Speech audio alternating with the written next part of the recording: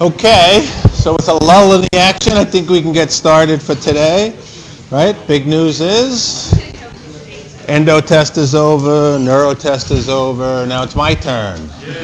Woohoo! All right, immunology test on Wednesday. Remember, people in the lab, people take 378, go to Wheatley, because that's where you're going to sit down and take it so we can get everybody else in here, right? Looks like it'd be nice and comfortable today if we took a test today, but when the assembled multitudes get here, it'll be a lot more crowded. So if you guys are over there, you'll be happy, and your colleagues will be happy over here. Remember, the test is on everything from day one until today. Yeah? So the syllabus says that the exam is 80% lecture, 20% rest. Is it really going to stick to that ratio, or is it going to be... Right, I'm giving the exam, so study what I give you. Yeah. Maybe I'll take it out of there, man. Maybe I'll make it 90-10. Maybe I'll... Right? I mean, you've seen the first test, right? On the website and on Blackboard. I mean, there is a test there. So I'm not here to kill anybody, right? So it's just, you can see it comes right out of the notes. So we're going to be able to do that. And what else? Oh, that's right. And remember, all this Camtasia stuff is on Blackboard. So if you want to look at the lectures on Blackboard, you can. So when we left on Friday and we were talking about macrophages, this is where we were. We were talking about the two different type of macrophages. We're able to subdivide macrophages into subclasses, where we can have M1 macrophages or M2 macrophages. M1 macrophages are the initial aspects of inflammation in terms of intracellular killing and phagocytosis. And the M2 macrophages are a little bit later on in their sort of lifestyle. And when we talk about M2s, we're talking about tissue remodeling and tissue repair for these macrophages. So if we talk about macrophages themselves, right, we said that when the cells are in the bloodstream, they're monocytes, and they're going to move out into the tissue spaces. So they're going to be monocytes in the bloodstream. As they go out, then they're going to turn into macrophages, right? And now when they're into macrophages, they're ready to start patrolling the tissue spaces. They aren't quite activated yet, right? Because the first time they're going out, they're just sort of normal unactivated cells, right? So they're going to be out there, and they're going to be waiting to come into contact with something. So they're normally in a resting state. Macrophages need to become activated for them to carry out their phagocytosis and other things. And a whole bunch of different stimuli are going to be able to stimulate a macrophage. We've talked about phagocytosis. So when that macrophage comes into contact with an invader, that's going to stimulate phagocytosis. And as a matter of fact, this morning, this won a Nobel Prize. Right? So the people who were investigating regular straight-up phagocytosis, right, they used their sort of a fly model. So 2 people won the Nobel Prize for that. And right, it was a 3-people sweep for immunology at Nobel Prizes today. And the other person won for his development of dendritic cells. We've talked a little bit about dendritic cells, right? But more Nobel Prizes for immunologists. Right? So phagocytosis is going to be able to stimulate a macrophage. So it's going to be able to detect and engulf. Other sort of stimuli, we've talked about LPS, lipopolysaccharide. Right? We said that was able to stimulate B cells. It's also able to stimulate macrophages. Other mediators that can be released by lymphocytes. So if B cells, or we haven't talked a lot about what T cells can do, but if B cells and T cells are in the area, they can release mediators to get macrophages into the area and get macrophages stimulated. And then there's a whole bunch of different pharmacological mediators that we can use to stimulate macrophages, and a bunch of these are used as therapeutic agents as well. In terms of lymphocyte mediators, T helper cells, right, can release one of the more potent activators of macrophages, and that's the cytokine. Right? We talked about cytokines being intracellular communication molecules of the immune system. And that cytokine is a cytokine that's called interferon gamma. Interferon is a member of a class of molecules that are called the interferons, right? They interfere with things, right? So the clever term interferon. So there's interferon alpha, interferon beta, and interferon gamma. In terms of stimulators of macrophages and being an activator from T cells, interferon gamma is the interferon of macrophages. And we'll talk later on about interferon alpha and interferon beta as being the interferons of viral infections, right? So they're going to be important for combating viral infections. The other part about macrophage activation has to do with what are called facultative parasites. And a facultative parasite is a parasite whose life cycle is going to include growing in a non-activated macrophages. So when you think about this, this is one of evolution's answer to phagocytosis. So imagine, if you will, right? You're on the battlefield and you capture an enemy tank. Right? And the enemy tank is capable of driving like a tank will. So you, as a member of the opposing force, jump into the tank, and now that you're in this tank, you can basically go anywhere you want in enemy territory. Right? Clearly, you don't want to take that enemy tank and drive into your own territory, because if you don't tell anybody, then they're going to shoot you up. But if you turn the tank around and starting heading back in the other direction, you can go wherever you want in that tank. And you can get to any place you want to and create all sorts of havoc with that tank. So that's the idea of what's going on here. So when you have one of these organisms, and we've talked about phagocytosis. So there's the phagosome. There's our bean-shaped nucleus. Right? So you have these different sort of bacteria have now been engulfed by the macrophage. These parasites, and it's things like Mycobacterium leprae, right? The etiological agents of leprosy, right? Tuberculosis, Legionnaire's disease. All of these bugs, all of these bacteria are capable of growing inside a non-activated macrophage. And what they do, or apparently what they do, is they send out a signal, right? They release factors that prevents the lysosome from fusing and emptying their contents in to that phagolysosome. So that's going to be prevented. So all these, right, when we talked the other day about the lysosome and the phagolysosome, all that's going to be inhibited. So basically what's going to happen is, right, we have this nice sort of, in the macrophage, nice area where these bacteria are going to be able to multiply. In the old days, if we wanted to talk about an activated macrophage, this is the way we had to do it. Right? When we're going to add interferon gamma or maybe LPS, and we activate the macrophage for the second time, then this macrophage is capable of destroying those bacteria. And that's what our definition of an activated macrophage used to be. Right? If it's capable of destroying these facultative parasites, then it is said to be activated. Or it was said to be activated. It still probably is going to be activated. But nowadays, right, we have microscopes, we have all sorts of different things at our disposal. So we can see cellular changes that happen during macrophage activation. So you can see the cells get a little bit bigger. It adheres more to plastic, right? Phagocytic cells are very good at adhering to plastic, so when it gets activated, it adheres even more, it hunkers down. You can start to see changes on the membrane taking place. You can see an increased amount of phagocytosis. You can see an increase in the number of the lysosomes themselves.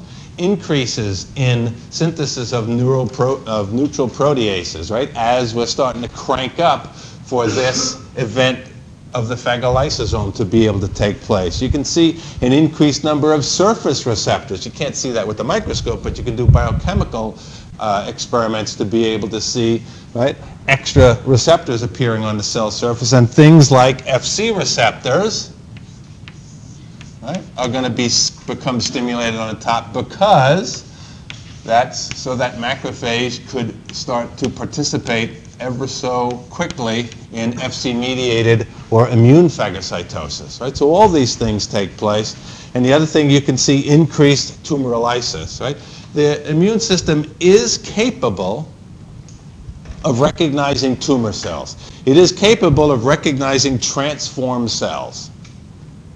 And the macrophages, just like those NK cells that we talked about, where we talked about null cells, non-T, non-B cells. We said that NK cells were capable of recognizing and destroying tumor cells. Well, macrophages can recognize and destroy tumor cells as well. Right? There are a lot of therapies out there that will stimulate the cellular immune response as a way to get rid of tumors in patients. So increased tumorolysis is another change that's going to signify macrophage activation itself. So there is, hopefully this is going to work. Woohoo! So here, in this movie, we can see a macrophage chasing around this bacteria. So this is showing chemotaxis, right? So clearly it's making it so it's pushing all these red blood cells out of the way. And we could put all sort of cool sound effects. And then eventually, right, it engulfs it, and you can start to see, come back here. You can start to see those granules start to fire. Oh, come on. You can see those, as replay. If I replay it, if I go to here, if I go to here, I just want to get the moment of capture. All right, so there's the moment of capture. So now it's inside the phagosome, and clearly some sort of phagosome is forming. And you can kind of see in here, these are probably old ones with pieces of bacteria inside. And you can start to see that those black particles start to break apart, right, and be digested. So that sort of shows both chemotaxis and phagocytosis that we've been talking about. Okay, so if I go back to here, go out of here, go out of here, end of slide. All right, so that's where we should have been the other day. And now let's start talking about inflammation. All right, this is going to basically wrap up what we need to talk about. So when we talk about inflammation, right, we're going to sort of put it all together now. Right? All these sort of concepts that we've been talking about before in terms of making antibodies and NK cells and macrophages by looking in general at inflammation. So the 25-cent definition of inflammation is the response of living vascularized tissue to injury. So vascularized, it means, right, tissues that have blood going through it. And that's basically any place in the body. Right? There's only a couple of places that aren't really vascularized. And really, anything that can cause an injury is going to be able to start the inflammatory reaction. So things like a pathogen, things like some sort of chemical, right? If you get some sort of injection, or if you get some sort of, or maybe even you get a chemical burn, right? Now, I'm not talking about the trauma of getting acid on your hand itself, right? That's really, right, the acid sort of eroding away skin and everything. But if you get a little bit of chemical, and that's going to be able to stimulate the immune response, and things even like a sunburn. The sunburn is an inflammatory process because those photons, right, from the sun are damaging cells in your skin. Right? That's what a sunburn is all about, right? Getting damage to the cells on your skin. So anything, any one of these, anything that injures is going to be able to start the inflammatory reaction itself. And if we look, sort of in our sort of cartoon of what's taking place, so you're working in your backyard, or you get a splinter in your hand. This is trying to show a splinter, right? The splinter goes deep into your tissues, and it doesn't have to go all the way through your finger, right? It goes in, through those first couple of layers of your skin. It's going to cause some sort of trauma, just the trauma of the splinter breaking and disrupting your basement membrane, right? And the cells that line the basement membrane. That's going to send off a signal that something is wrong, right? Because we're going to start to bleed as we sort of pull this splinter out. So what we're talking about here is certain bacteria entering, right? So we are piercing that layer of the skin, and we're allowing, right, pathogens from the outside to make their way into the tissue spaces. So we have the trauma of the piercing of the skin itself, right? We need to start the coagulation process. We need to get macrophages over there. We need to get immune cells over there to protect so that nothing else gets inside. And then we have to be able to deal with these bacteria now in the tissue space. So we need cells to come along the capillary here and make their way out into the tissue spaces. And we're going to talk about how these cells get from inside the capillary to outside into the tissue spaces.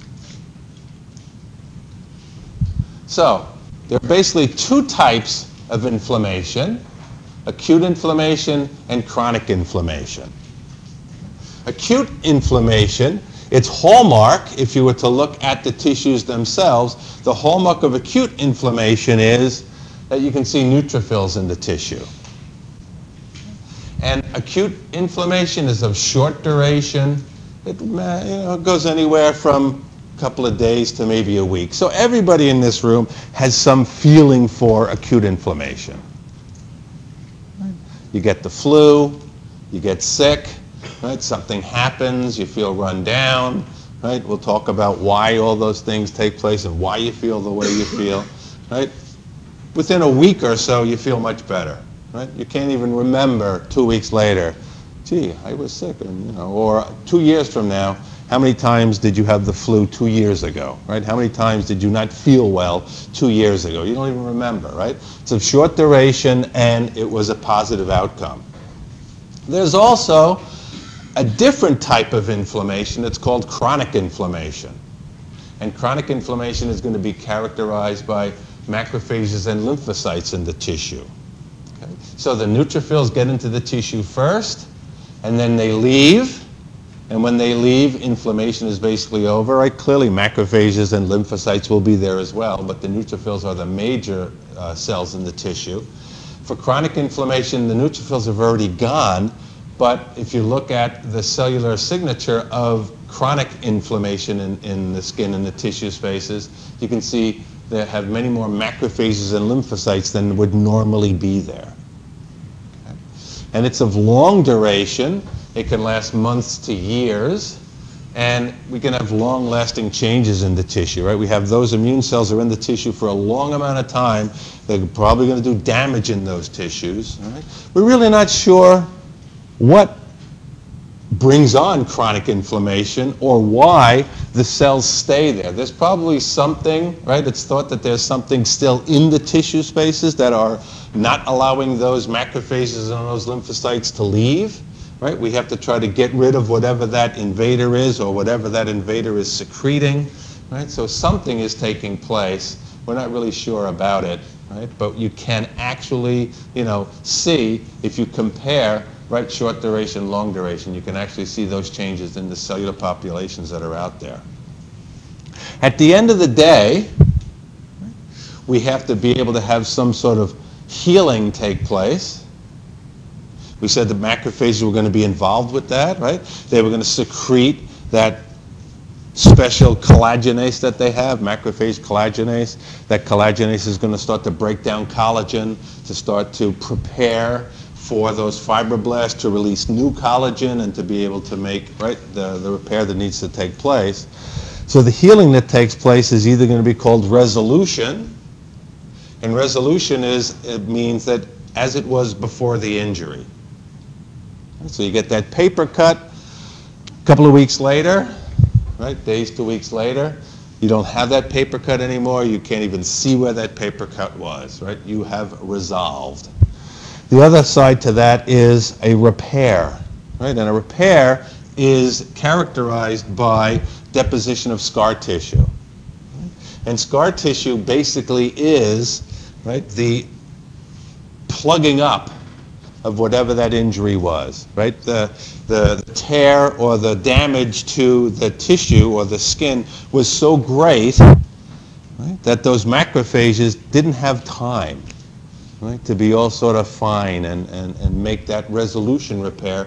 They had to stimulate those fibroblasts to secrete large amounts of collagen and elastin to get that wound healed. Right? So that's why you get a scar, because it's a little bit too big for the macrophages and all the other cells and techniques involved with the resolution of that repair. So we basically just have to stop the bleeding as quickly as we can. All right? So in general, this is what we're talking about when we talk of inflammation. Right? So everybody, right, has a feeling for some of the cardinal signs of the inflammatory response. Right? Now these cardinal signs were first described about 2,000 years ago. And we still use them today. So the 4 signs of inflammation, and you've all been exposed to these, the 4 signs of inflammation are rubor, calore, tumor, and dolore. So rubor means redness, right? Calore from calorie, terms with heat. In fact, right, the word inflammation came from the Latin verb inflammare, means to set on fire. Right? Everybody here has been sick. Everybody's had a fever. Right? So you sort of know about that one. Right? Tumor, there can be a certain amount of swelling is going to be able to take place. And then dolore, there's going to be a certain amount of pain that's going to be able to take place. Right? So think about, let's not think about when you had the flu. Let's think about when you had that paper cut. Right? You had that paper cut. Now the redness that you saw, yeah, maybe you bled a little bit, or when you sort of look at that cut, there's sort of a redness around the cut itself. The bleeding has stopped, but it still looks red. Right? The blood is still in the tissue spaces. Right? If you feel where that cut was, you can actually feel heat because you have a whole bunch of extra blood making its way out into those spaces. There is some swelling because there's extra blood out in those tissue spaces, and clearly there's going to be a little bit of pain associated with it. Right? So these signs are still used today when we talk about the inflammatory reaction. So all the different things that take place, right, were first noted many, many thousands of years ago. So what's the first step? Okay. The first step of the inflammatory response is going to be an increase in blood flow. It's called hyperemia. It's also called edema. Remember before when we talked about increased in vascular permeability? And we said when we had increased vascular permeability, we were getting blood out into the tissue spaces. We said that we had these capillaries as our endothelial cells with the capillaries, right? And we were going to be able to get increased blood flow out into the tissue spaces from the capillaries themselves. That still takes place here, but right, edema and hyperemia is going to take place even before that. Right? This will absolutely, right, we're definitely going to talk about this in steps 2 and 3. But in steps 1, we're talking about increased blood flow. So there are some smooth muscle sphincters, right? Smooth muscle cells that control blood flow to the capillaries, bless you. They open up, and they're going to let blood flow increase into the capillaries. So these smooth muscle sphincter cells, right? Everybody has some sort of experience with smooth muscle sphincters. Right? They're going to mean constriction of the capillaries and constriction of the circulatory system, and that's what they are going to get paid to do. So let's think about what we got here. So this is our stereotypical circulatory system. So here's our veins, here's our arteries, right? So as we go from right, arteriole, as it goes from, right, to the artery, to arterioles, to the capillary system, right? We start big, and we're getting smaller, and we're getting smaller and smaller and smaller. So right around here are these smooth muscle sphincters. Now, clearly, I can't draw them. I'm not good enough to draw them. So what we're looking at here is, right, think about, right, a muscle around a tube. So here's your capillaries, right? Your capillaries are over here. Not two L's. Your capillaries are here. Your capillaries are in here, right, going out into the tissue spaces. So these smooth muscle sphincters, right, are constricting all the time. Right? And they're holding the blood flow from the main part of the circulatory system out into the capillary bed. They're holding it with some sort of stability. Right? So everybody has thought, well, you probably haven't thought about it, but when you think about smooth muscle sphincters, you're thinking about, right, the one that you've been trained to use the most. And the one that you've been trained to use the most, you've been trained since you were, I don't know, 1 year old. Right? It's your urinary. It's the smooth muscle sphincters that sit around your bladder. Right? They are under your control. When you're 1 year old, they're not under your control, but you've been taught, you've been potty trained, right, to be able to use your smooth muscle sphincters so you don't get embarrassed in public. Right? But you got a whole bunch of other smooth muscle sphincters. Your other major ones, right, are in your carotid artery. Right? They're the major sort of blood supply up and into your brain. Sometimes when you sit down and you stand up really fast, you get a little bit lightheaded. Right? That's because those smooth muscle sphincters that surround your carotid artery don't constrict fast enough. It means that blood started to flow out of your brain until those muscles in your carotid artery were able to clamp down and hold all that blood in your brain. So what's going to happen here is we're going to relax these. And when we relax these, right, this opens up a little bit. Right? Because these smooth muscles are now relaxed, right? So they've gone from this to, and now we're increasing blood flow out into the capillary space. Right? That goes along with what we talked about here for increased vascular permeability. That's one of the things that's going to take place. So when we're looking at here, here's our redness, right? We're getting more red blood cells out there. Here's our calore. It's getting warmer because more blood is flowing out there. Here's our swelling, right? Because we're getting extra blood into the tissue spaces. Maybe not so much the pain yet, but absolutely the dolore is starting to take place. Right? So that's the first step. We need to get more blood out there.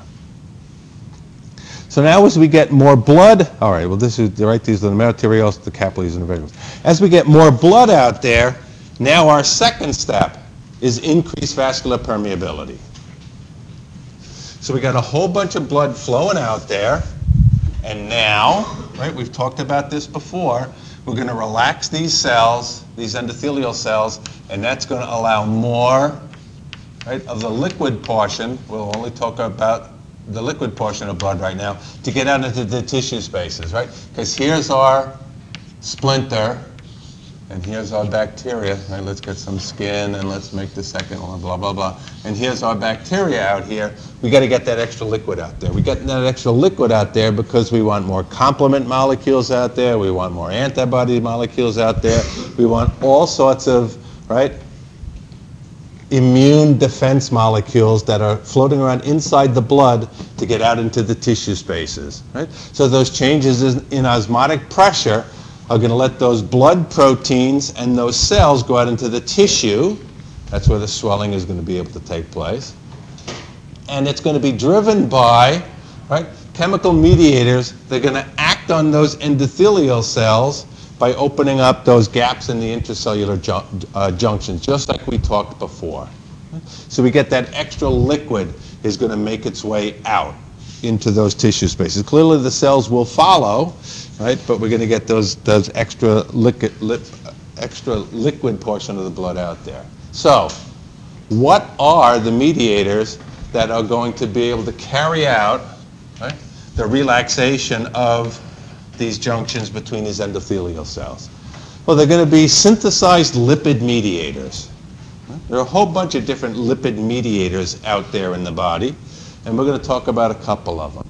So what we're going to do is, right, we have in our cells, right, we have our membrane bilayer. We got a whole bunch of lipids, right, the fatty acid parts that hang down inside the cell.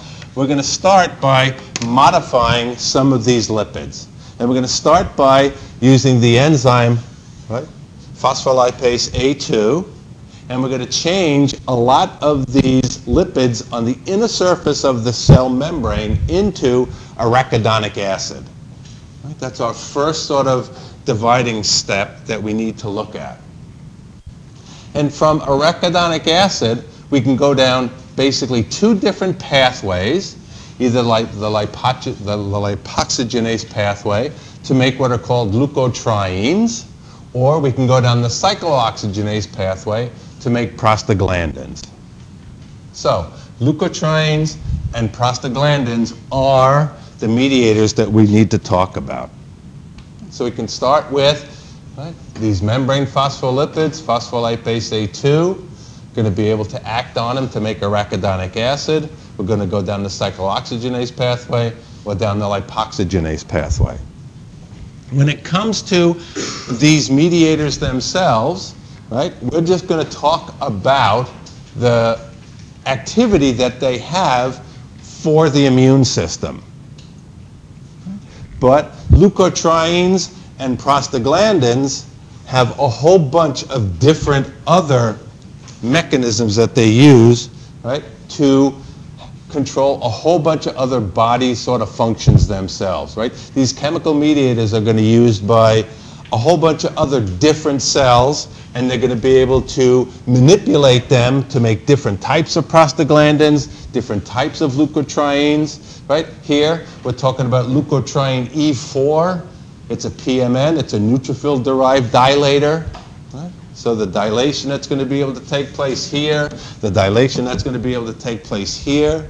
Prostaglandins, we have a whole bunch of different prostaglandins, PGE2, PGD2, PGI2. PGE2 is another mediator that's derived from neutrophils. PGD2 comes from mast cells. PGI2 comes from the endothelial cells themselves. Right? So they're all going to be able to act on these cells to relax them and increase vascular permeability. Everybody in this room has some experience with prostaglandins and the cyclooxygenase pathway. Probably a certain amount of people in this room have the major drug that works on the cyclooxygenase pathway. Right? It was a big breakthrough in the 1800s when salicylic acid was first discovered. And salicylic acid was found, right, to give relief for headaches. The first really big drug. We still use it today. I'm sure you still have your Bayer aspirin in your, right, or all sorts of other different aspirins or other sort of derivatives of aspirin itself. Right? Aspirin is a cyclooxygenase pathway inhibitor. It stops the production of prostaglandins, and prostaglandins, not these particular prostaglandins, but other prostaglandins, are involved with pain sensations. So that's how aspirin works. It interferes with the cyclooxygenase pathway. Okay? But we're only looking at, right, these mediator ones themselves. So when you look at these different sort of mediators, these are ones that need to be synthesized, right? So the cells have to be stimulated to be able to release these mediators. But just like all the examples we've had before and we've talked about before, right, that's going to take a certain amount of time for this to take place. And we don't have that much time when we want to be able to go out and deal with this enemy that's coming out. So we have a whole bunch of other preformed mediators. And these are preformed vasoactive, right? They're capable of, right, having some activity in the circulatory system on these capillaries. And these are things like histamine, right? And histamine are basically going to be released from beta cells and those mast cells. Right? We talked about mast cells lining most every sort of tissue space in the body, so there are mast cells everywhere. So the mast cells are there to be able to release histamine when they're needed. And also, another major one is serotonin. And serotonin is going to be released from the platelets. And clearly, right, from all those pictures I've shown you before, the blood is full of platelets. So we have all of these preformed amines that are ready at the same time. All right? So we have a whole bunch of different, right, sort of pharmacological agents that are out there that are going to be able to work on these pathways, and they're always on TV all the time, right? We have like Nasonex and Flonase, right? Nasonex is not the one, that's the one with Antonio Banderas, right? Sort of buzzing around as the bee, right? So that one, those drugs, they're second generation drugs, and they're there to stop prostaglandins. So they're cyclooxygenase inhibitors, right? Clearly. Right, the patents on aspirin have expired a long time ago, so we need a whole bunch of new different drugs. So we have drugs that will specifically target the cyclooxygenase pathway. All right, then we also have other drugs, right, to stop leukotrienes, things like Singulair. Right, you can see Singulair commercials on TV, and they stop leukotrienes. Now, right, is Singulair better than Nasonex? I don't know. They probably work the same way. Right, the drug companies probably spend millions and millions and millions of dollars, right, by taking physicians out to dinner and, you know, trying to have them, right, write more prescriptions for Nasonex rather than Flonase. I mean, who knows? They probably work the same way. But, right, once one drug company, right, had all of their sort of battery of drugs that lead against prostaglandins, right, Nasonex, then the Singulair people thought, okay, well, you know, if we can get rid of some, right, if we have activity with prostaglandins, and that's going to help, maybe we can have some inhibition of leukotrienes, and that's going to help, right? We can corner the market on the leukotriene sort of derivatives. Right? So you have all these different drugs out there that are specifically targeting these two different pathways. And clearly, these pathways are involved not so much with inflammation. Well, you could think of allergy as sort of an allergic reaction. You can think of asthma as an inflammatory reaction, right? And allergies as an inflammatory reaction.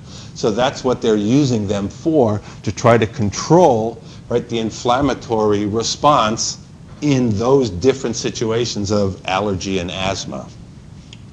Okay. So the third step that we need to be able to take place is, now we need to get the cells out there. So the liquid portion of blood is making its way out there. Now we need to get the cells out there. So this is leukocyte, right? It's called exudation, right? And phagocytosis. So it's called exudation. It's also called emigration, right? It's not immigration. Immigration is coming into a place. Emigration is leaving a place. So those cells need to be able to leave the bloodstream and make their way out into the tissue spaces. It's also called diapedesis. It's also called extravasation. So we need to make our way out into the tissue spaces with the cells themselves. So what's going to take place here is, right, if we sort of look, right, at these endothelial cells, and we're looking across here, and again, we're inside the capillary. So what we're going to be able to see is, we're going to actually be able to see cells sort of squishing their way through here.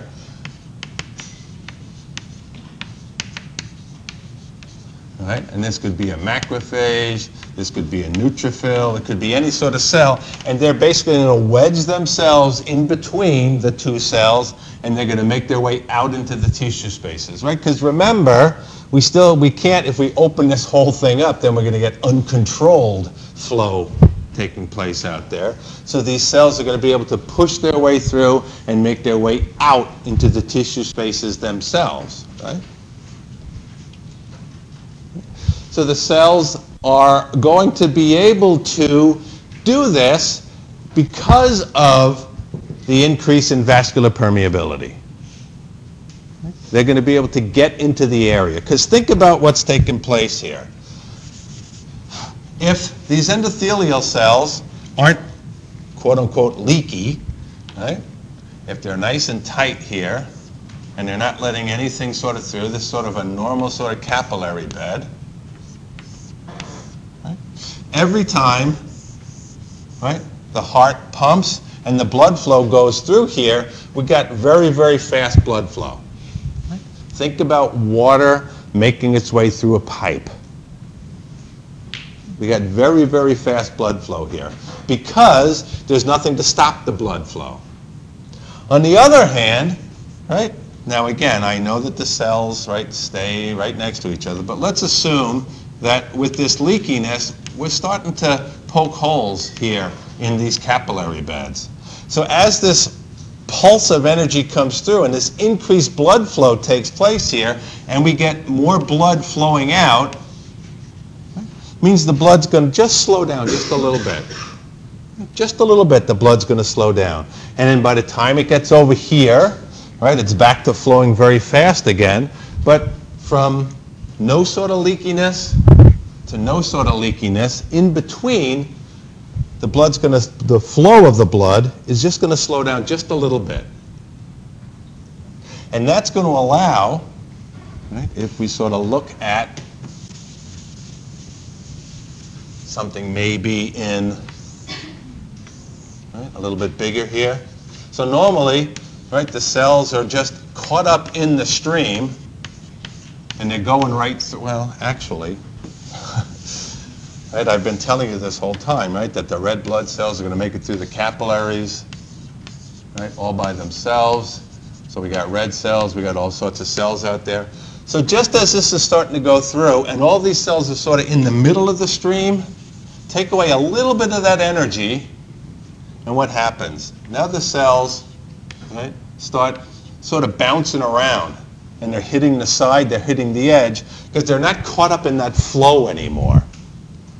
Right? Think about when you have, like, you're sitting on the curb and you throw something into a puddle or water that's flowing along a curb, right? It's going very, very fast. And once it gets to maybe a driveway and it sort of veers off the driveway, it gets a little bit slower in front of the driveway, and it speeds right up again on the other side of the driveway, right? Because now it's back into the flow itself. So those cells are moving. They're in increased sort of energy as the blood is moving along. And now with dilation, the blood flow is going to decrease, and now things like neutrophils and other white blood cells are going to be much closer, right, to the epithelium, to these cells that are lining the capillary itself. And what you can start to see is you get this buildup of cells, and it's called pavementing, so that the neutrophils themselves start sticking to those endothelial cells. And it's called pavementing because in the early days, when people started to see this phenomena, and you can actually see it, right? People used to use rabbit ears, and they put microscopes so you can look into rabbit ears. Rabbit ears are very, very translucent almost, right? Rabbits, they have a lot of blood flow into their ears because they use their ears as a way to control their body temperature. You can dissipate a lot of heat from a rabbit ear. So if you started to look at rabbit ears, you could actually see these areas where cells were starting to build up. And it's called pavementing because, right, they didn't have concrete or asphalt back in the day. Right? They had cobblestones. Right? So you could start to see, right, if you ever seen a cobblestone street around, right, it sort of looks like, right, sort of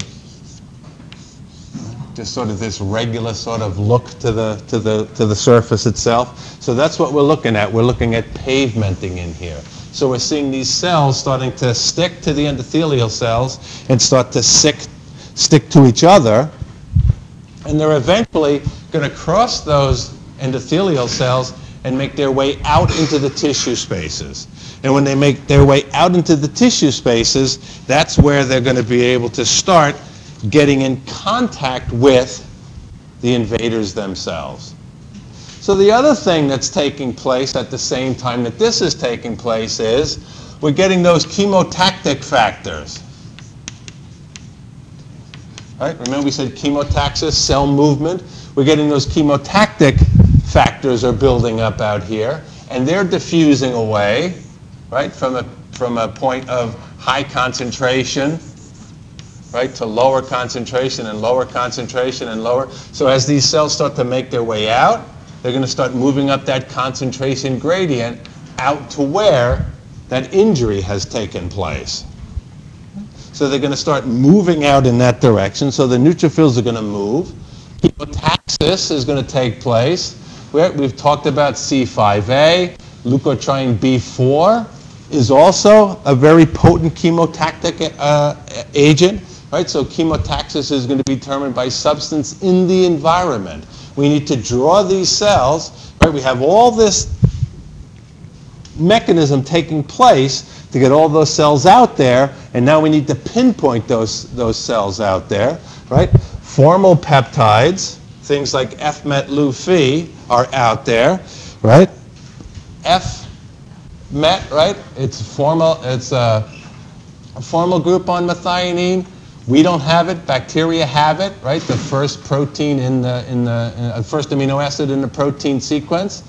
And when macrophages and other phagocytic cells start to break down bacterial products, they release these formal peptides, right? So we've keyed in, right, on this formal group as another attack announcement. The only reason that those formal groups are out there onto methionine is because, right, there are bacterial proteins out there, and those bacterial proteins are being destroyed. So here we can see, right, if we're looking at this sort of microscopic projection, right, we can see neutrophils in green out here. Right?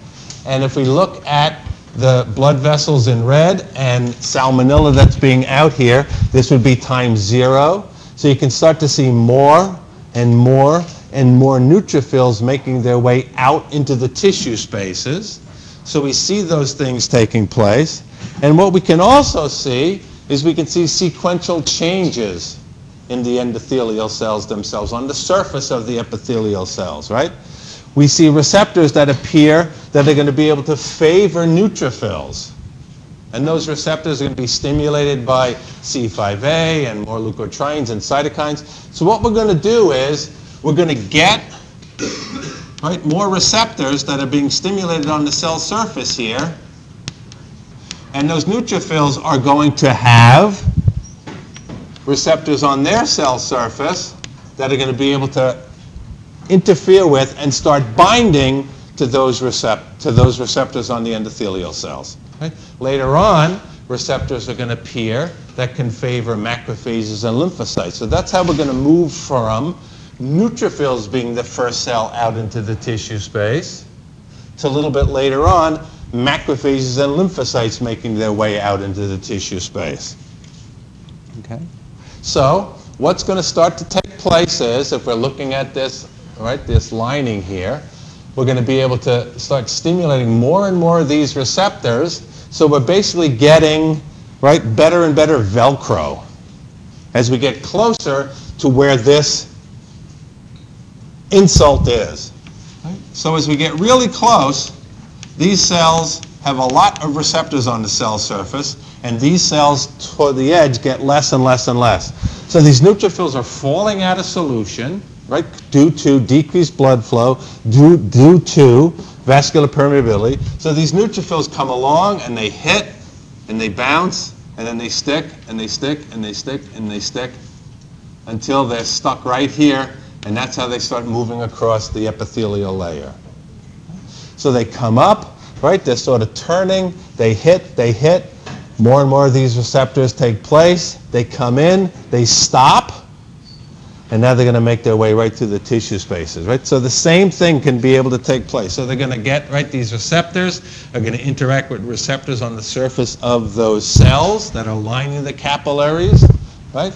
We go from, right, sort of coming up here, bouncing, tethering, rolling, They become activated, they stop, and then they make their way through. So here are a bunch of receptors on the surface of the white blood cell, a bunch of receptors on the surface of the endothelial cells. So that's how those cells are going to make their way through and eventually stop and make their way out into the tissue spaces. Yeah, we got a whole bunch of right, things like fever. Right, everybody knows what fever is all about. All right, test on Wednesday. Good luck.